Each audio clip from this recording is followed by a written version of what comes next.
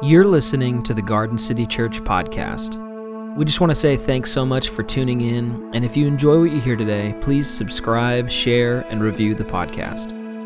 If you want to support what Garden City is doing, you can go to gardencitynw.com/give or click on Give in the show notes. Let's dive into this week's message together. Welcome to our new series, Asking for a Friend. Curiosity, discovery, exploration, debate are things that are welcomed by God, and we welcome this as an essential part of developing and growing faith at Garden City Church. I love this verse in Isaiah 1:18. Come now, let us reason together. I love this translation of the same verse. Come on now, let's walk and talk, and let's work this out. And this series, we're going to be going through questions that you might have, or friends might have. And so I want to encourage you, send in any questions you might have about the Bible or faith or life, and we'll do our best to answer them or to have a response for them. And our goal for this series isn't to just have an easy answer for everything. Questions lead to complex thinking. And so my goal is to maybe just have responses that point to like a trailhead, a starting point where you can kind of go on a journey and discover and dig as deep as you want. So with that said, let's jump in. My name's Andrew Brager. As I think about my faith journey, kind of the model that I would use, the way that I would use to describe it, is a movement from simplicity to complexity to some perplexity, and finally to the space of unity. I think my faith tradition that I adopted or sort of took on later in life was very much a black or white sort of fundamentalist Calvinist perspective until the COVID-19 pandemic. And COVID-19 really provided me with the space and time that I needed to evaluate my own faith with a critical lens and really consider what it is I believe and why I believe those things. Needless to say, it helped me to see that this black and white understanding that I'd constructed about faith and my approach to the world didn't really fit anymore. The whole thing came crashing down very quickly, and found myself in this pretty dramatic experience of doubt and deconstruction, you might say as well. Take God, and we very much put him in this sort of box, this structure. And for me now, that box is burned down. Like that whole religious architecture, mental architecture that I used to map out my life and think about the world, none of that exists anymore. We talk about the Christian faith as modeled after life, death, resurrection, and I definitely went through that sort of death-like experience. A lot of my prior beliefs, the things that I held dear, my assumptions about people and the world, all of that came unraveling. All of it came unraveled, and it was a difficult experience for sure. As I think about sort of reconstructing a new faith, I think there's just two simple principles that have been helpful to me. First is the idea that God is love, simply that God is love. It's a clear statement that we have. And then likewise, the idea that God is like Jesus, that God is love and God is like Jesus.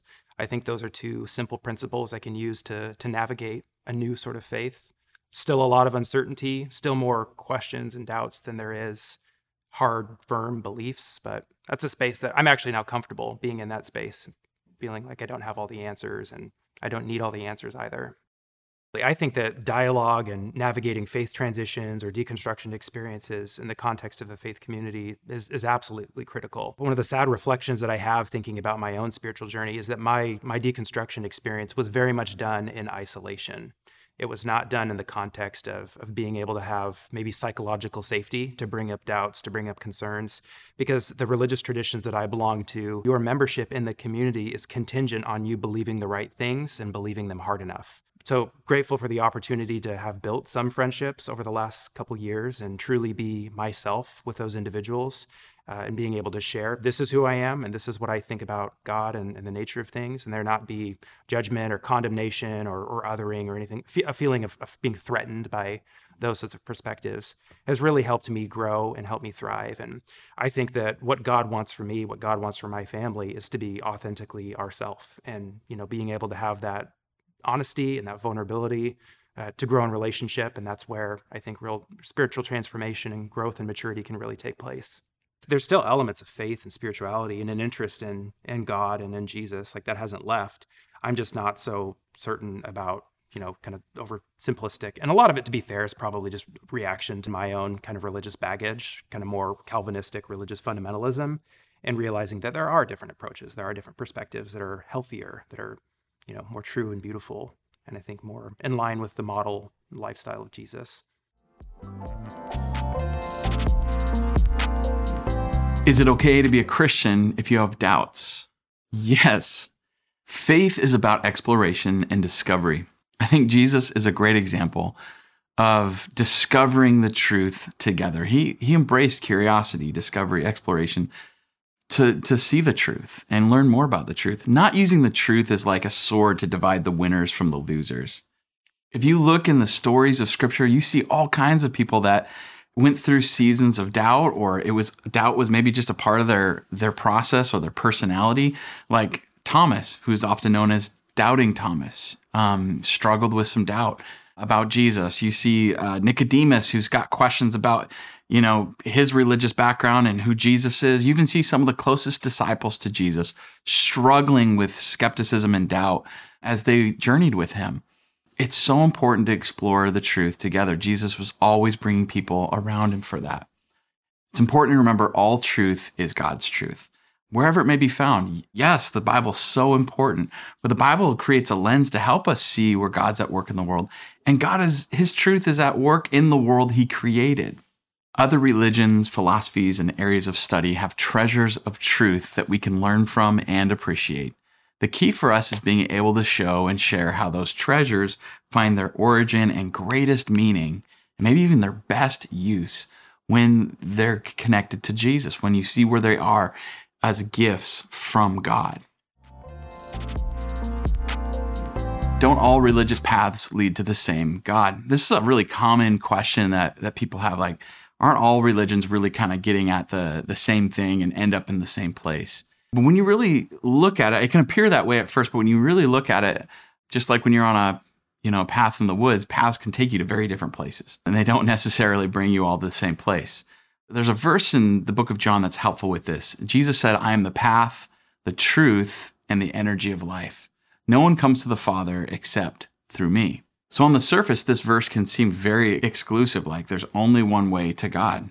And that's true. But we can miss the other aspect of what Jesus is saying. So here's something that can help us with the question about maybe the paths that we're thinking about with faith, religion, or philosophy. There's one path to God the Father. There are many paths to Jesus, and not all paths lead to Jesus. So I just think that's so important. There's one path to God, and that's the Father, and that's Jesus. But there's many paths to Jesus. So the Christianity does have like a narrowing, but it also has a width for anybody who would come to Jesus. Think about how many different types of people with different types of stories have come to Jesus. Paul was blinded on a trip while he was persecuting the church and an enemy of Jesus. He found Jesus. Jesus was the bridge and path to God. There's an Ethiopian administrator in the book of Luke, and a guy named Philip was brought alongside and helped him understand the scriptures. Like out of nowhere, this guy from Ethiopia meets Jesus through the power of God's Spirit and this Christian man named Philip. It's incredible. Lydia was a businesswoman, and she found Christ, or found Jesus, when she was praying down by the river and encountered the missionary Paul. And her background was just very different than many of the other disciples in that time. Think about the woman at the well, the Samaritan woman who's from the enemy culture of the Jews at that day. She had one conversation with Jesus and it changed her life. Think about Cornelius, this man who's Gentile, he's non-Jewish, has a dream and vision that leads him to Peter and eventually leads him to meeting and encountering Jesus. Scott McKnight recognizes a story, a friend of his who met Jesus in a dream after studying the Quran. Now, all these people are coming from different places and different backgrounds, and all of them encountered Jesus. There's one way to God the Father, that's Jesus, but there's many ways to Jesus. This means that God works in different ways with different people at different times, in different paths to Christ. But not all paths lead to Jesus. An example of this was the rich young ruler is someone written about in Scripture. He comes up to Jesus and has a conversation about his life and how he's prepared his life to really follow Jesus and live the way of the kingdom. But Jesus says, hey, there's one more thing you need to do is to let go of all your money. And in this moment, you see that this man has to take the path of like letting his money lead him or letting Jesus lead him. So What is he going to do? Take the path where money leads or Christ? And so not every path leads to Jesus. Now, I'm not saying is that like you can't have money and follow Jesus. What it's saying is like there are paths that guide our lives. Are we going to take a path that is led by Jesus? Why are so many Christians moving to other regions or states over politics? This is a really interesting phenomenon, and I don't know the full reasons, but I think it's important to remember key verses like this. Work for the flourishing of the city I've sent you to. Pray to the Lord for that city. If it flourishes, you too will flourish. God's writing to some people who have been exiled to a city they don't want to be in, with a group and a culture and in communities that they don't want to be in. And it's really easy for our human impulse to be, I want to escape, I want to hit the eject button, I want to leave, I want to flee. But God says, hey, you're not stuck there, you're sent to this city. And so I think it's important to change our mindset from like cursing or just complaining about the places that God has placed us in, and pray and work for its flourishing. Like realize like maybe God has me here to be part of a positive change, even if I don't like the politics or the values or just the aspects of the culture that I live in. It's important to remember that when this verse was written, it was to people that were exiled to bless the culture. They weren't exiled to flee the culture. The last thing I'll say is we're called to seek the flourishing of cities and people who might be oppositional to our values. And Jesus has sent us into a broken world, not called us to escape a broken world. Jesus said, as the Father has sent me, so I'm sending you. And Jesus didn't like flee from the culture. He engaged and loved and served the culture. How do I read the Bible? This is a really important question. I don't know a book that has transformed more lives than the Bible has over the centuries. And we know it's an important book because the Bible is something that is to be stewarded well. If you steward it poorly, it can hurt and harm people. And we've seen that throughout the centuries. But when it's stewarded well, it's such a source of life and transformation. So I would just want to encourage you and give you some simple ways to approach the Bible. Here's 3 key ways to approach the Bible. The first one is humbly. Develop an awareness of your lens and your perspective that you come to when you come to Scripture. So you can be, maybe we can be humble and learn from other people and realize like, hey, my perspective isn't the only one in town when I'm interpreting and looking at the Scriptures. And we need to be open to being challenged and changed by the Scripture, by the Word. Being willing to be humble and maybe be challenged in our thinking. Just realizing that when we come to the Scriptures humbly, we're not using the Bible as a weapon or a wall, something to hurt people or keep people out, but it's a source of life. We want the Bible to be more like a well where you come to it for like actual life-giving water. So let's be humble when we approach it. The other one is approaching the Bible holistically. When we approach the Bible holistically, we recognize that there's cultural, historical context that it was written in, genre context. We understand that there's, no single passage read by itself is the totality. We need to read holistically in context. Reading holistically also reminds us to read the Scriptures in light of Jesus and with the context of Jesus and the whole of Scripture. This leads to the third thing, which is learning to read the Bible in community. When we read the Scriptures communally, we read it together and we are discerning and learning together. You also understand that the Holy Spirit and the community of faith work in concert together. Reading communally reminds us that we not only stand shoulder to shoulder with other Christians, even if we disagree on certain points, but we also stand on the shoulders of past saints and others who have come before us. We're reading in this larger community. And I think that helps us read in dialogue, humility, and holistically when we read communally. There's a lot of different ways to read the Bible. The best way to read it is the way that's best for you. Some people like to read it daily, like little chunks. Some people might even have like a devotional that helps them go through some of the Scriptures. Some people read on their phones. Best way for me is to actually open it up. And I try to get in it every day. But if I don't, I don't beat myself up. I kind of look at it kind of like putting on lenses to help you see the world a little differently. And I like stories, so I like to read the Bible in bigger chunks. Sometimes I'll read it in a big chunk and I'll think about it for a few days, and I'll just keep coming back to that big chunk. The important thing is find out what's best for you, start there, and then just build your ability to read Scripture from there. And who knows where it will take you.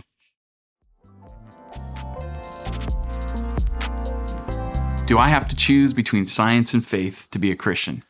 You don't have to choose between science and faith to be a Christian. Science and faith, I believe, go together. See, I have kind of the peanut butter and chocolate theory on this. Peanut butter is really good by itself. Chocolate's really good by itself. But when you put them together, it's amazing. Unless you have an allergy. Don't eat peanut butter if you got an allergy. But chocolate and peanut butter go together. And that's just like science and faith. I've heard it said the great partnership is between science and faith, and they work together. Now, faith and science are asking different questions and serve different purposes. I think that's important. Science is really asking the question of how does this work? Science discovers how God's world works. Now, faith asks this question: what does this mean? Faith discovers what God's world means. Francis Collins is a scientist and a Christian. He's actually the former director of the National Human Genome Research Institute and the former director of the National Institutes of Health. He said this: there are answers that science isn't able to provide about the natural world. The questions about why instead of the questions about how. I'm interested in the whys. I find many of those answers in the spiritual realm. And in no way do they compromise my ability to think rigorously as a scientist. That's powerful from a really strong Christian and a really strong scientist. He also said, I actually do not believe that there's any collision between what I believe as a Christian and what I know and have learned about as a scientist. We need more partnership between the world of science and faith. Less angst, less division. The greatest thinkers and creators in history have embraced the mysterious connection between science and faith. Again, Francis Collins said, today, we are learning the language in which God created life. We are gaining even more awe for the complexity, the beauty, and the wonder of God's most divine and sacred gift. I think that's a beautiful picture of how faith and science go together. It's chocolate and peanut butter. I hope you are enjoying our series, Asking for a Friend. I want to encourage you, if you know somebody that this would help, bring them along. Text them the link. And if you've got questions or you have friends that have questions, send them in to us, message us, and we'll do our best to respond to it. Guys, I love you so much. Thanks for joining in.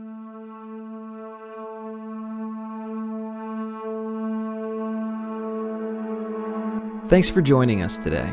If you have any questions or comments about today's message or would like to contact Garden City Church, reach out at info@gardencitynw.com or click contact in our show notes. Garden City services are made possible by your generosity. Your generosity is love in action. Have a great week, and we'll see you next time.